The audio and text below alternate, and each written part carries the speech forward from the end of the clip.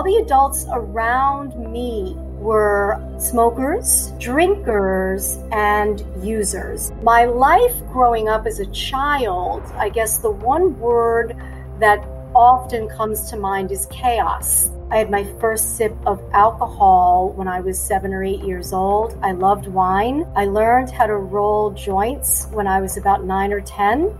Every place from CBGB's to Danceteria, the Tunnel. I never felt like I was one of them until I started drinking and doing drugs. I partied a lot with my gay friends, and the shit that we did was unreal.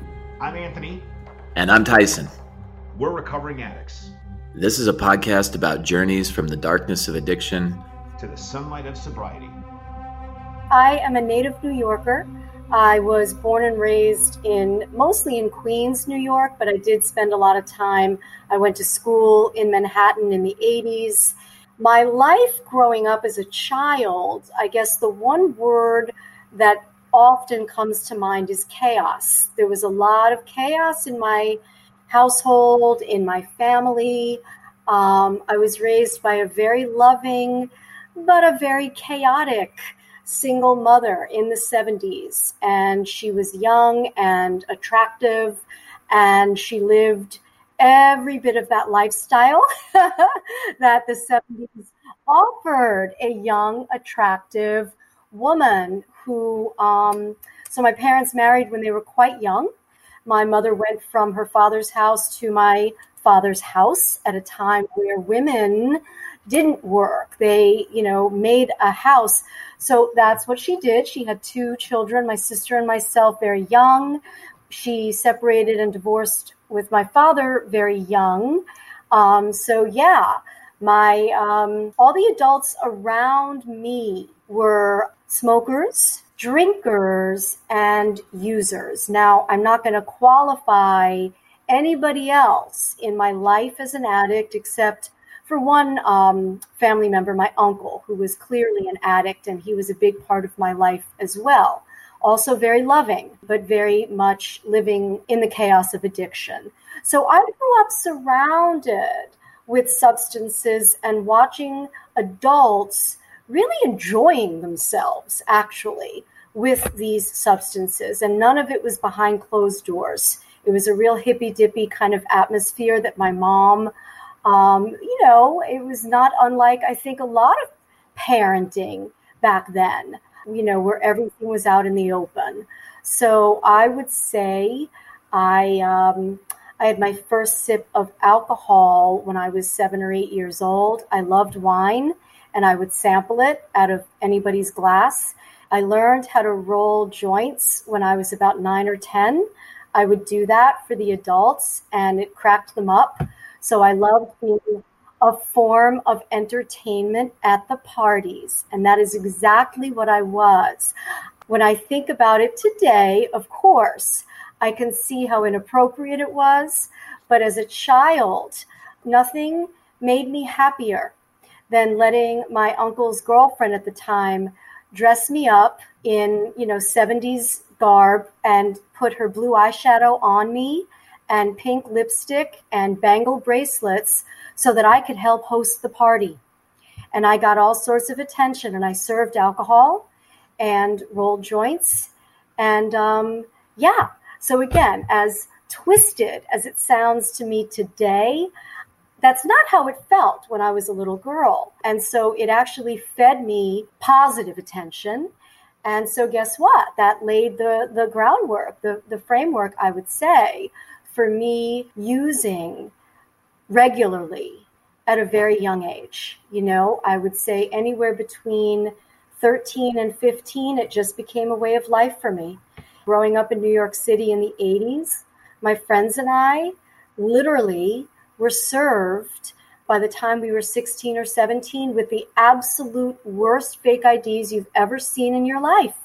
And it just didn't matter. It was New York. And if we looked the right way, which we did, and showed up with a fake ID, we were in. And so they love to have you. They loved having you, I'm sure. Adorable underage chicks in their establishments. This is no joke. And so, we did the club scene.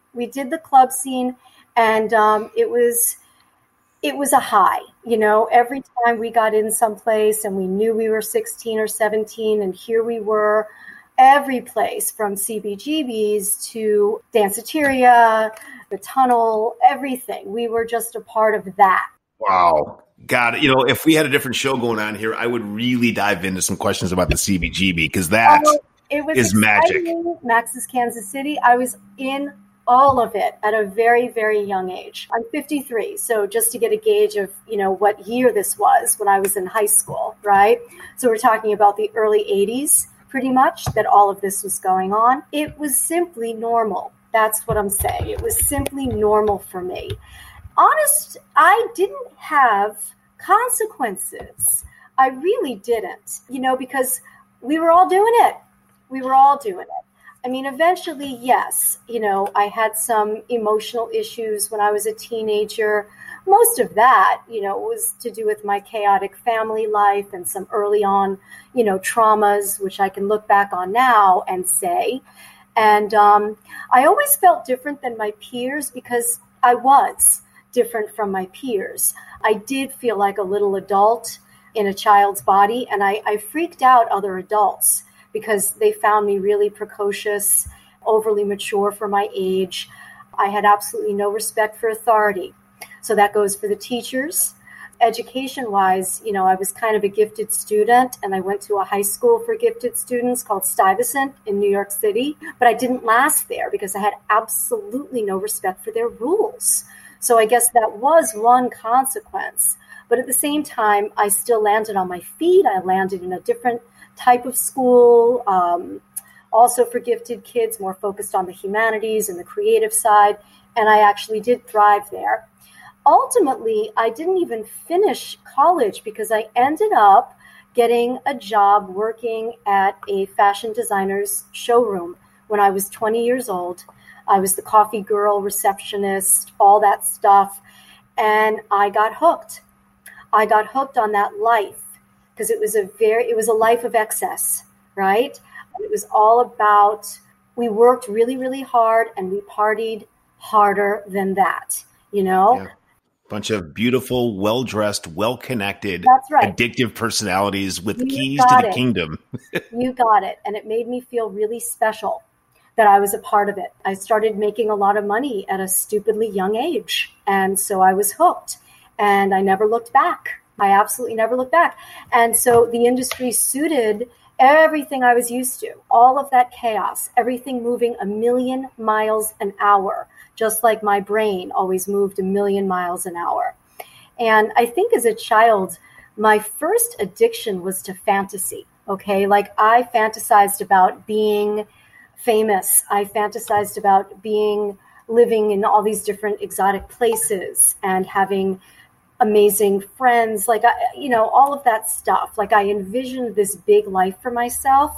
Living in that fashion world, I felt like I could reach out and touch all that stuff. But at the same time, I happened to know that I always felt less than. I never felt like I was one of them until I started drinking and doing drugs. And then I would feel very comfortable in my own skin. I did suffer from social anxiety, and the substances put me completely at ease. And I would forget all about any of that stuff. I would forget that I was just a skinny girl from Queens, that I wasn't really one of them as I sort of rubbed elbows with the beautiful people. And that's what I did. There was a whole other series of clubs that started opening up that I became a part of that scene. There was a place called Nell's. That was a really big deal back then. I got married at a young age, just like my mom, funny enough. It's because I met a man when I was underage, and I was lying about my age, as I did, in a bar, of course. We started seeing each other, and eventually I had to come clean. He was 6 years older. He broke up with me, as he should have. But then ultimately we started dating for real when I was 19, and we ended up getting married. We bought the house. We had like the dream. I was commuting into the city at the time. And as my career grew, we grew apart. And so I dismantled that marriage pretty quickly because I would rather stay out drinking than find my way home. I would rather stay with my girlfriends in the city than find my way home. And so years of that, we ended up divorcing, and I ended up actually living on my own for the first time in the city because I had lived with him. I think I took him hostage, I would have to say, because he had a life that I never had. He had this family life that looked from the outside like the family that I never had. The parents that were still married, the same friends since grade school, not chaotic. The very opposite of mine. And I think when I look back on it, I wanted what he had. But at the same time, I wasn't finished growing up, and I certainly didn't have my feet on the ground. Definitely my drinking and drugging played a big part of that. And I still wanted to be somewhere else and someone else at all times, right? I think, my disease, where it took me, was constantly seeking all sorts of things. Collecting and consuming is how I remember it.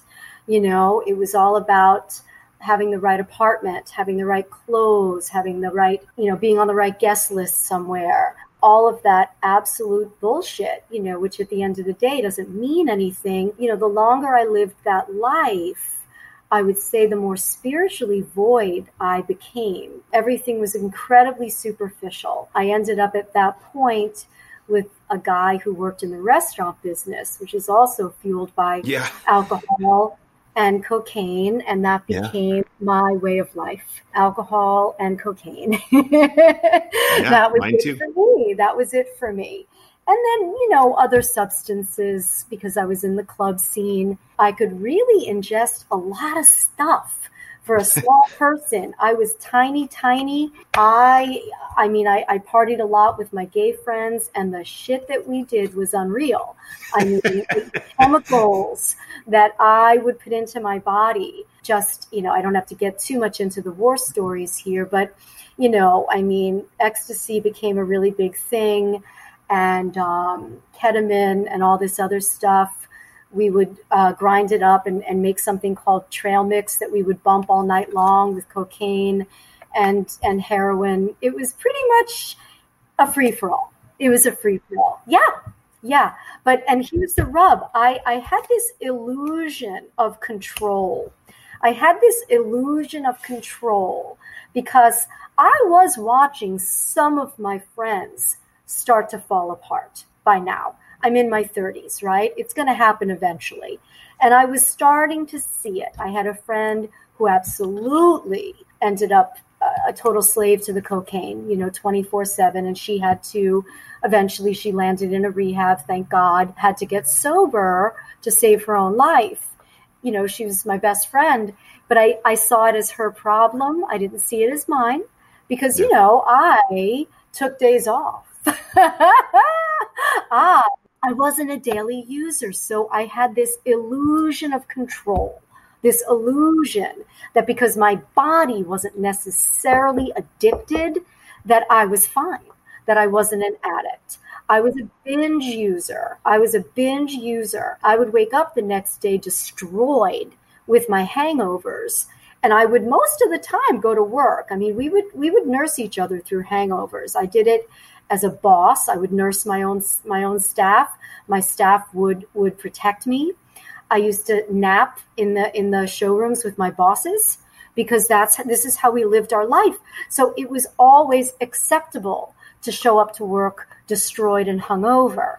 The difference was I didn't continue using while some of them did. Some of them would come in and start with the hair of the dog, and I said, "Oh, she's the one with the problem. She's the alcoholic. She's the drug addict," right? I was fine. I had this illusion that because I could stop for a day or two until the next party, that I was fine. I can see today that was an illusion of control, but that's how I continued for many years. 9/11 happened, and it changed a lot of people's perspectives, including my own. I looked at my life. It started to feel pretty empty. My career was affected at that time. My relationship broke up at that time. And I was very depressed. I was very, very depressed. I was drinking a lot more. And then I met someone. Who was going to become my husband and the father of my son. We met in 2002 and we decided to move in together very quickly because this is how I led my life, for the most part, very impulsively. So yes, we impulsively left New York City together, moved in together in Hoboken, which is right across the Hudson River. I made the conscious decision that when I left New York City, that I was going to leave the drugs behind. And I did. I actually did. I left all my phone numbers of my drug dealers. Wow. I left the club scene. I left all of it. And I started, to live a life that I thought was appropriate, for a woman my age who was then engaged and planning this life and planning to start a family. So I was, drinking like a regular person, and I'm using finger quotes right now. Right. But my idea of drinking like a regular person meant still that I drank until I was drunk every time and then some. Okay. I somehow never realized that I had lost the ability at that point in time to have one or two drinks and stop. There was a time in my life that I could, and I recall doing that. I recall going out after work and having a couple of drinks and going home, or other nights drinking to excess. At this point, it became really apparent to me that I couldn't do that anymore. And without the drugs, it started to get really sloppy, really quickly. And my husband at the time, now, it was no secret who I was. He knew exactly who he married. However, I don't think he really got it until he saw me in action a few times in ways that were no longer just the cute party girl, that were really, scary. Times where I would leave my key in the door, one shoe in the hallway, and pass out on the couch. Times where he couldn't find me, where I was out with my friends, not answering texts, not answering and just disappearing, as I would do sometimes. Little by slowly, my behavior, there were definitely red flags. And, remembering that I really didn't have any consequence because I was in a relationship prior to that with someone who partied exactly like I did. And then I was living alone for a very long time. So I never had to explain the way I drank or the way I drugged or the way anything to anybody until now. Suddenly I was accountable to somebody and I started to lie. I started to become a really expert liar. I started to drink secretly. I would drink before he would see me drink, right? So that it would appear that I only had a certain amount to drink. Right. And then I started doing the craziest things, like hiding booze in the house, in, places that I could drink secretly, right? So I was, when I look back today, clearly an out of control alcoholic. Well, then I got pregnant with my son. I stopped drinking completely for 9 months. And interestingly enough, it wasn't hard. And the reason I believe it wasn't hard is two things, because I was pregnant and I knew that I had a responsibility to this baby. And secondly, I knew I would drink again. And I knew when I drank again, I would drink the way I wanted to. Because, I do remember this. I remember after 3 months, somebody said, oh, you can have a glass of wine, right? So I remember starting to have this glass of wine and I felt it right away. I felt, what we now know is the phenomenon of craving. When you start and you have that one drink, when you are an alcoholic, I felt it. And I stopped drinking because I knew that I couldn't possibly drink the way I wanted to, pregnant with this baby. So I knew that it wasn't possible for me to have one glass of red wine. So I did not drink for 9 months, actually a little less than that because my son was premature. After my son was born, I had a health crisis really, really quickly. I was diagnosed with very severe postpartum depression and anxiety, which really leveled me. And then it turns out that I actually had a thyroid disease that went untreated for 9 months. So I won't get into the gory details, but I will tell you it was one of the most horrific experiences of my life. I stopped sleeping completely. My anxiety was through the roof, or I was in a corner crying and completely unable to function. So they put me on all sorts of wonderful medication for that. And because I was not diagnosed properly for 9 months, some of the symptoms lifted, I have to say, like from the medication, some of the worst of the depression lifted. But what stuck with me was the anxiety. So they gave me Ativan, that's a real special one. It's a benzo. And they told me to take it as needed. And when I was complaining that I still had a lot of anxiety, my doctor recommended that I be more liberal with the Ativan. So I was extremely liberal with the Ativan. I also started drinking again. I stopped nursing my son rather quickly because I had to. So once that was off, I was able to drink, and I was able to drink the way I wanted to. And boy, did I. I was off to the races, and I was drinking a lot of alcohol, mixing it with all sorts of medication that you shouldn't be mixing alcohol with. And I finally hit a crisis from that, and I ended up in the hospital. My first hospitalization, where I had to come clean about how much I was drinking, the medications I was taking. I ended up in the hospital because I overdosed on Ativan and had to have my stomach pumped, which was the first time anything like that had ever happened to me, because, I never thought of myself as somebody who ever overdid it. I felt that I could control my use. And at this point, I couldn't. I had no idea what I was doing to myself. So I was intervened upon after that. My family, my best friend, I was given this choice, get sober or there are going to be consequences, consequences involving my child, involving my marriage, things that scared the living shit out of me. So the good news was, when I was in the hospital, they finally did some blood work and they discovered my thyroid disease. And so from there, I was getting the treatment that I actually needed all along. I started going to AA meetings and I stopped drinking. So I started to go to AA meetings and I started to hear some very familiar stories. I immediately knew that I belonged there, yet I wasn't quite ready to surrender all of it. Once I found out how sick I really was, started to come off the benzos, got some mental clarity after 3 months of not drinking. I convinced myself and I convinced everybody around me that it wasn't sobriety that I needed. I wasn't an addict. It was this thyroid disease that was causing me to self-medicate, right? To self-medicate the symptoms that were not properly being handled by the doctors, blah, blah, blah. Basically, I talked my way out of it. Once again, I got the green light that I could start drinking again. And I think I behaved myself. I did some controlled drinking. I did for a very short period of time. And then it all started again.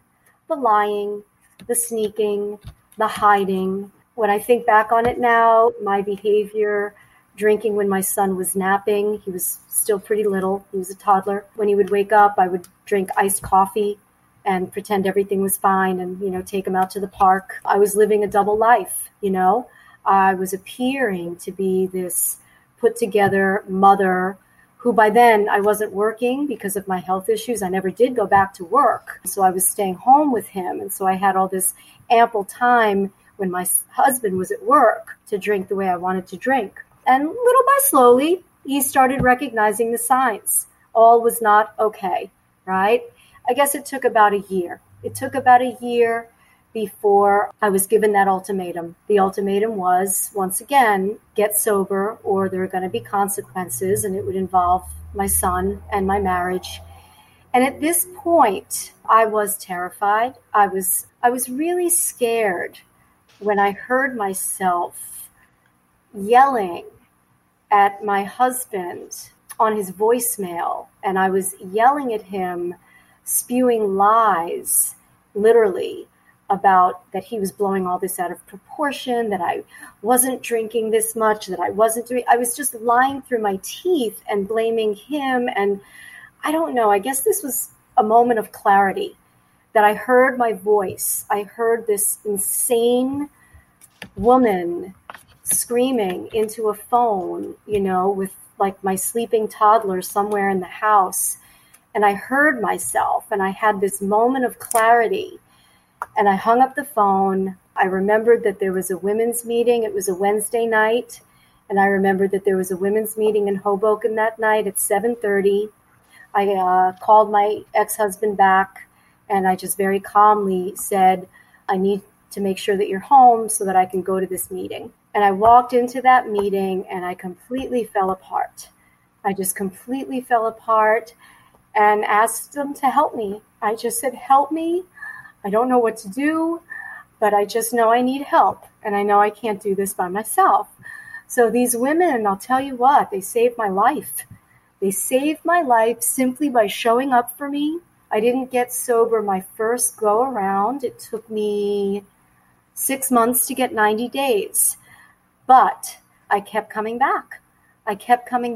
Right? I had 2 slips, which, the second one, I had almost 90 days. Yeah, that's right. I had almost 90 days. And I felt great. In fact, I felt better than I had in years. And it was a beautiful spring day. What I decided to do to celebrate was, have a glass of wine, just one glass of wine. And it just, as quickly, and of course I ended up with a bottle of vodka in my purse, hiding it in the bathroom, just all the disgustingness, doing the same thing when my husband called me out. I'm not drunk, but thank God I woke up the next morning, called my sponsor and said, I have never felt more powerless in my life than I actually do today. More powerless than I've ever felt. Knowing that I could string together that amount of time and feel pretty amazing and end up exactly where I was. Just like flipping a light switch. My brain was so sick, like so completely sick. And it was in that moment, that I realized that, that this went so much deeper than just making a commitment to stay sober. My brain and my body were so diseased, and it was going to take a lot of work. So I did. I dove into the work of the 12 steps, and it really set me right, for that first year. And then after that, I embarked on a journey. Well, I had had a yoga practice in my life before. And while I was getting sober in that first year, the only place I didn't feel like jumping out of my own skin was on my yoga mat. I was still pretty unhappy and uncomfortable, but I knew I wanted to be sober. It wasn't that. But my body was not feeling it. My brain was always going 100 million miles an hour. I was, as we like to say, irritable and discontent, uncomfortable all the time. And the only time I felt comfortable was when I was on my yoga mat. So I started to do a lot of yoga. I decided I wanted to do a teacher training because I wanted to go deeper into the somatics of healing through yoga, right? Healing. So yoga is a practice that's designed to heal and balance the body, the mind, and the spirit. Addiction is a disease of the body, mind, and spirit. It disconnects us, right? Yoga connects us. Now, the 12 steps certainly were the beginning, and I couldn't do any of this. I could not have done any of this without the 12 steps. But the next several years, embracing the yoga practice, somewhere in the middle of my first training, I realized that this is what I wanted to do with the rest of my life. I wanted to teach yoga. I wanted to share the healing aspect because I started to connect the dots between my sobriety and the practice of yoga. The 8-limb path of yoga and the 12 steps of recovery they go hand in hand. They're like married. I found my way to a teacher named Tommy Rosen, who started a program called Recovery 2.0. And then I was out of the gate. I did a training called the Yoga of Recovery at the Shivananda Ashram, which was mind-blowing and life-altering. Then I did another training called Y12SR with Nikki Myers, the Yoga for 12-Step Recovery.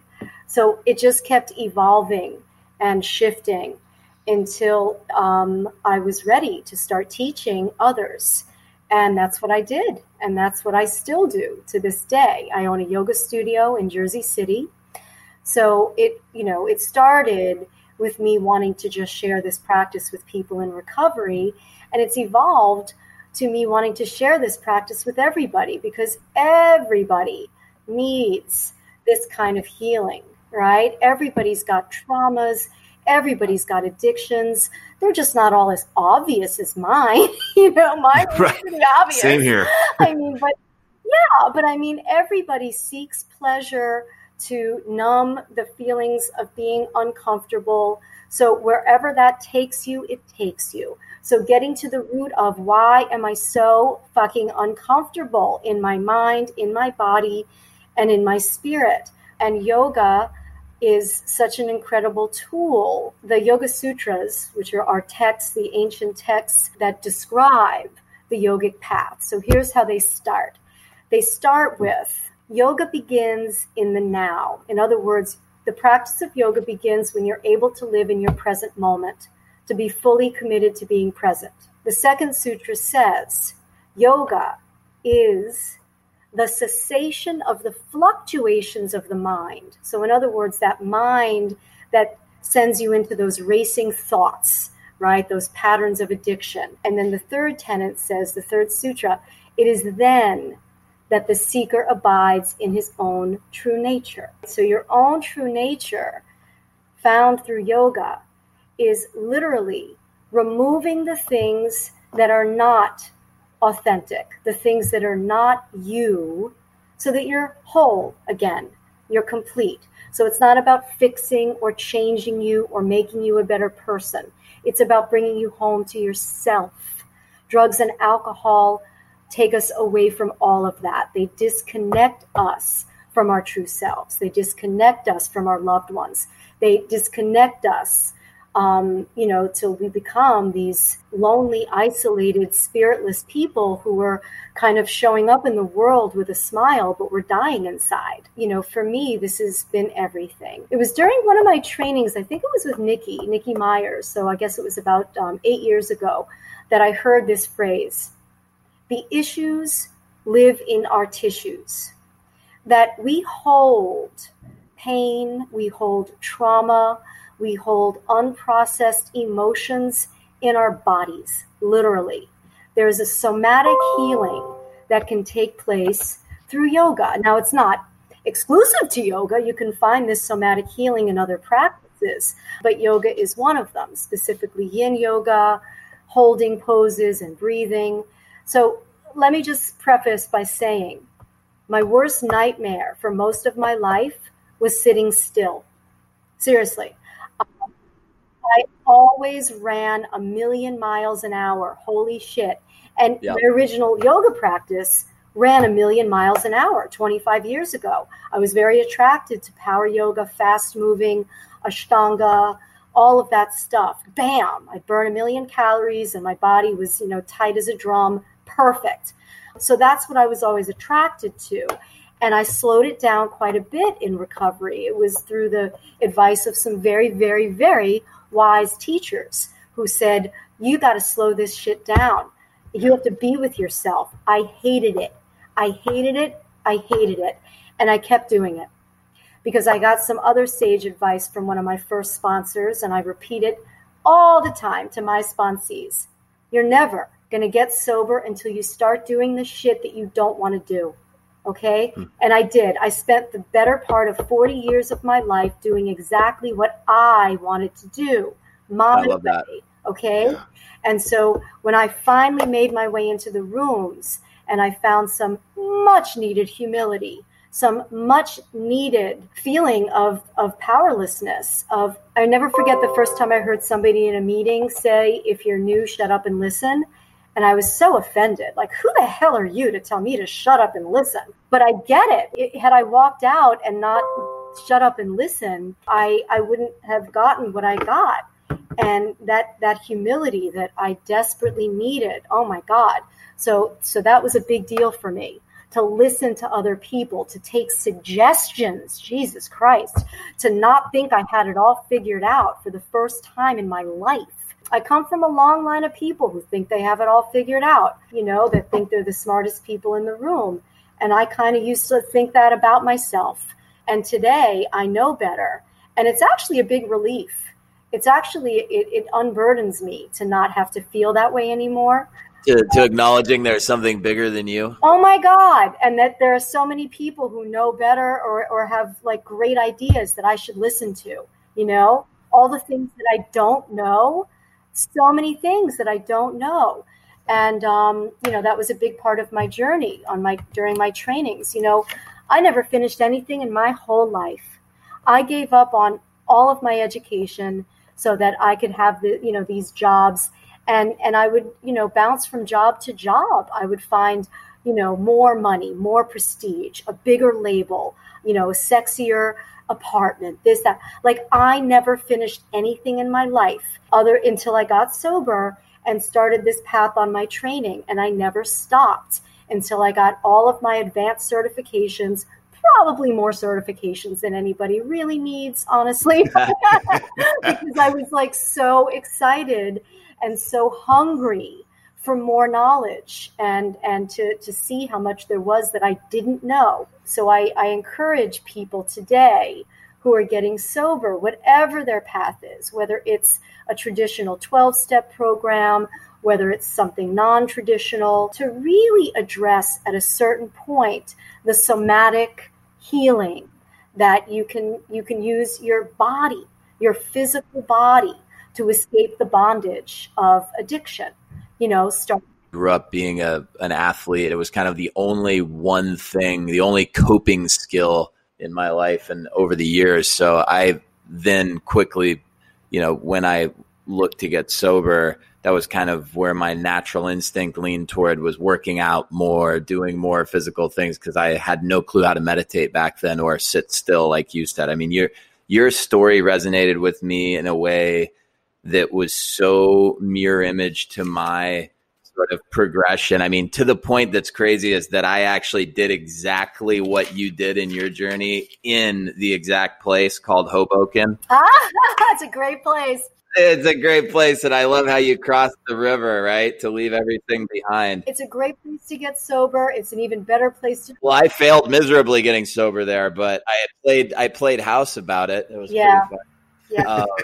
We may have run into each other in the rooms then at some point, but I get. Well, your story in so many ways I thought was so interesting about, in for me, of course, because obviously, like a lot of humans, I'm an egomaniac. I'm like, wow, that's just like me. But first of all, rolling joints, I always was really good at rolling joints. No, I'm kidding. I'm all right. But the part about growing up as this kid who was getting all of these sort of kudos, applause, sort of being around the adults, that was a huge part of my upbringing.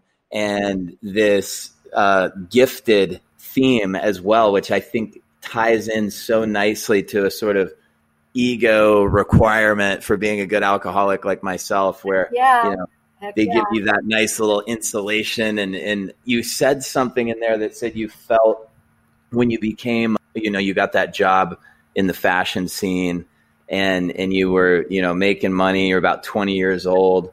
All of a sudden you felt really special because you were a part of it and you had that life of excess and that extra money. There's a kind of a fork in the road for me that's just like that. And I think there's something very interesting about that reality. Have you reflected on that before, of where you kind of are like, start to really go all in on like never being content with the present moment in a way, maybe? Absolutely. It was never enough, and in Buddhism, this is one of the tenets is when you're always seeking, you're setting yourself up to never be satisfied. Never be satisfied. It's always, I'll be happy when, I'll be successful when, I was always looking at other people to see what they had. That's going to look really good on me. That life is going to look good on. I had no idea what I really wanted. I had no idea who I really was. I was looking at other people to define what looked good.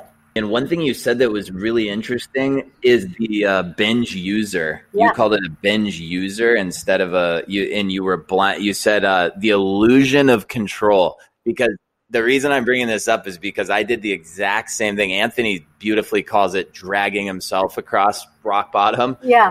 Basically have done the same where, for many years I would do exactly like you. I would point to my career, I would point to something, and I would say, look, I take a day off. I'm not waking up chugging vodka. Yeah. But binge user it's just such a great way. And then your ego can infinitely say, oh, come on, there was that time I took this, took a week or a month or whatever. Yeah. So great quote there, illusion of control. I'm not a doctor. I'm not a therapist. I'm not medically trained in any way, but having gone through my own addictions and in the sunshine now, and you always have to keep working. And I just want to put that out there as an axiom. But the one thing for me that I've leaned into, and it sounds like you've done the same thing. And I love hearing that, because for me, it's about writing a new playbook and creating new routines. And the somatic approach for you at yoga was boxing was everything for me. I don't go get punched in the face. I just go to the title boxing and do the great workouts, and I go 5-6 days a week. And it was the 180 difference for me in terms of it was able to blow out all that negative energy and then replace it with this positive, wonderful feeling. It was everything. And it gave me the ability to lean on something positive, creating a new routine, something to systematically get up for. Instead of literally, I would get up in the morning and my routine was going to find the bag of blow that I hid and rip 2 or 3 key bumps. Right. And now, a couple of years later, I'm happy to say that I get up in the morning and I lace up my shoes and go box, and it's tremendous. And I believe I think that you're right. The spiritual, the emotional, the mental, and the somatic, the body approach. You have to do all of that, whatever that means to the person. And I think that the blend is different, for everybody. But for me, it's a big deal. Yeah, absolutely. Absolutely. It's like you can't be fully integrated without that. I mean, it seems so obvious. It's like we live in these bodies, right? So exactly. Gee, I wonder what's life like now. I mean, I don't want to make any assumptions, but it sounds like you're excited to start your day every day and lead your life with and through yoga for yourself and others. Could you explain a little bit about what living in the sunlight is like for you? Because this is a wonderful story, and I do have to say, you must. Are you professionally trained? I'm going to have to do 0 editing to this episode. 0. It's amazing. That's awesome. No, I'm not professionally trained, but I've been sober for 12 years and I've spoken quite a bit. And, I'm a yoga teacher. This is what I do. And I talk about this stuff. I'm so lucky. Oh, my God. So what is it like for me today? I am so lucky because I get to share this. I share all of these tenets of recovery, whether I'm speaking to someone in recovery or not, because when you're talking about yoga, you're talking about all the same things. Being present, being honest, right? All the tenets of yoga, showing up for others, being of service to other people, staying out of the ego, remembering you're part of a collective, but especially the somatics of being present, connecting to breath and body and all of those beautiful things, so that you can feel whole, And so I get to talk about that stuff every day. So it probably flows easily because I have the privilege of talking about it all the time. What is life today? I mean, before COVID, right? So, we don't have to talk about what it's like today during COVID because it's actually very scary for me today. But before COVID, I was living a life that I was proud of. I mean, I still am, don't get me wrong. Of course. My son has never seen me drunk. My son has no idea that woman existed. My relationship with him means everything to me. My relationship with my parents has mended in ways that I never could have imagined because, I was one of those typical addicts, even in early recovery, that was like, if you had my life, you would drink too. And it was always somebody else's fault, right? Right. I mean, today, it couldn't be any further from the truth. I'm able to own my part in what I had a part in, which is all of my using, by the way. And then as far as my childhood is concerned, I've really been able to reconcile the fact that they did the best they could with what they had. It was limited. And certainly the only one who's going to suffer by holding on to that stuff is me. So my relationships, in my family have never been stronger. And I do something every day that I love, sharing the message, as I said, of yoga. And yes, sharing the message of recovery. I do have sponsees that I work with. I do have private clients that are in recovery. So we do specifically work with that. So yeah, life, I am very blessed. Life is very good.